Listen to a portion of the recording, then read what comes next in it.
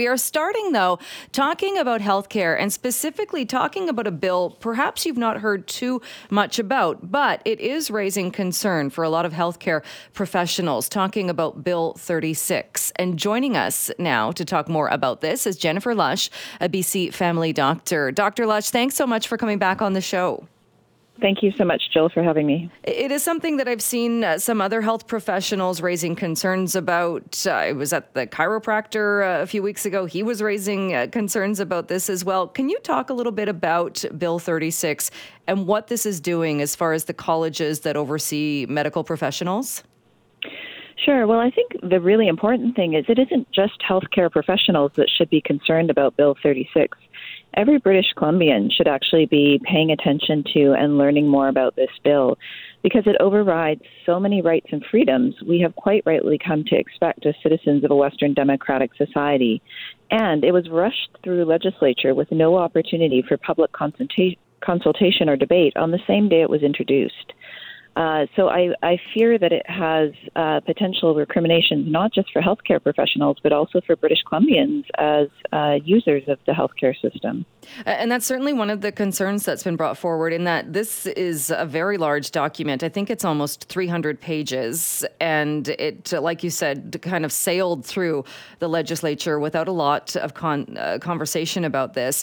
When we look at it, though, so one of the things this does is kind of streamlines the colleges. What is it, taking it from 15 colleges down to a much lower number. It groups different healthcare professionals together. And I've seen some of the concerns as well is who exactly is going to be sitting on those colleges and the fact that it won't necessarily say the College of Doctors. It's not necessarily going to be doctors on that college board. How concerned are you about that? I'm very concerned because essentially these college boards will now be government appointees. And British Columbians have to ask themselves, do they trust that the government is going to operate in the best interests of healthcare? Or does it leave open the potential for the government of the day to push their own agenda? And have you been given any reason or any explanation for that change? I mean, on the one hand, maybe people will look at this and say, okay, if we can amalgamate colleges, anytime we can amalgamate administration and maybe cut down on those costs, that's a good thing. But this is a pretty big change going from elected board members to government appointed board members. Have you been given any explanation as to why that change was made? Well, that's the issue, isn't it, Jill? Is there was no public discussion or debate, so there has been no reason given for these changes. And it's of great concern. I was speaking to several colleagues this morning who, even as physicians, did not know of Bill 36 or the changes that it's introducing. I think we would all say that the College of Physicians and Surgeons is certainly due for maybe refreshing and a look at its operating procedures. And I would welcome, for example, the inclusion of more community members on the board of College of Physicians and Surgeons to represent patient interests. But to have a solely government-appointed board that is being given unilateral power to arbitrate licensure conditions, to mandate medical interventions, a government-appointed board that can compel a doctor or other healthcare professional to comply with their direction is very scary.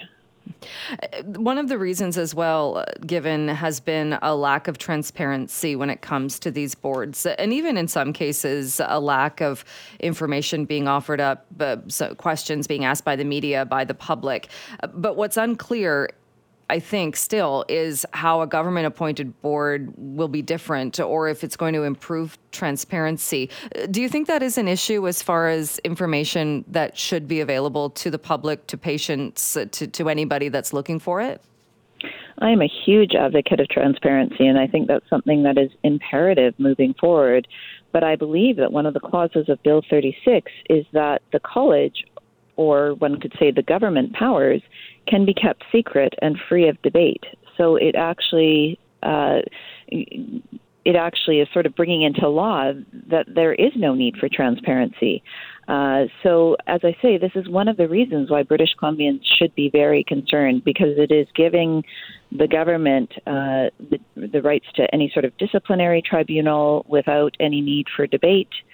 the government can impose huge fines or even jail time on your healthcare professionals, not necessarily for criminal activity, but just for, actions that might be seen as misleading. I think healthcare professionals are now afraid to perhaps speak up, to the media or to criticize the college because will we face reprisals, in terms of disciplinary action for speaking out and trying to be transparent. The other really important thing that I think British Columbians need to be aware of is one of the clauses of Bill 36 states that the government can seize and copy your private clinical records at any time. And this is huge to me because one of the sacred tenets of a doctor-patient relationship is confidentiality.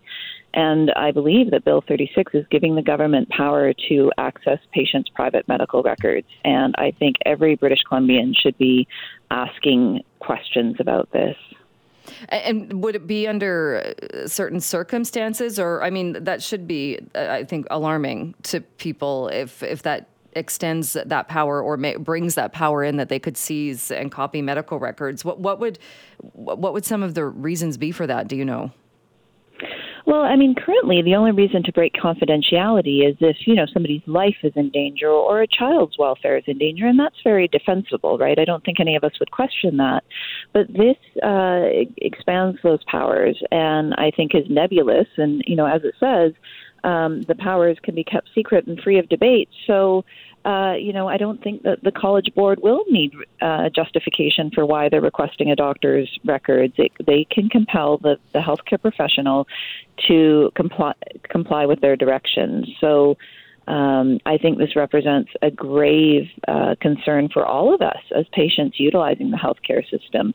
We don't want necessarily the government to have access to private consultations you have with your doctor about perhaps marital issues or, personal mental health struggles. Everybody has a right to confidentiality, and this potentially compromises that right. Absolutely. And when we're talking about medical records, technically, don't they belong to the patient? They do, and they should. So this is the thing, right? This is raising enough red flags and alarm bells that at the very least, it should be a matter for public discussion, public consultation, and debate before it's brought into law. And I don't understand why the current government would have rushed it through the approval process in one day in legislature unless there are clauses in there that they knew would not be well received by the public. So, if this is a totally legitimate way to increase transparency and improve healthcare for British Columbians, then let's repeal it. Let's have an honest look at it. Let's open it to public discussion. And if it is, all of that, then it will go through without any difficulty. But I'm afraid it is not that. And I'm afraid that this is really going to create a climate of mistrust between healthcare professionals and the government, which is not good when we are already in a healthcare crisis. And we need to keep the healthcare professionals we have. We need to be able to recruit more to the province. And I know of physicians who have actually taken proactive steps and are applying for licensure in other provinces now simply because of Bill 36. And that is not what we need at this time in this province. And the irony as well of if it's a bill that's being sold as a way to bring about better transparency that was done, like you said, so quickly and with very little, if any, debate that took place.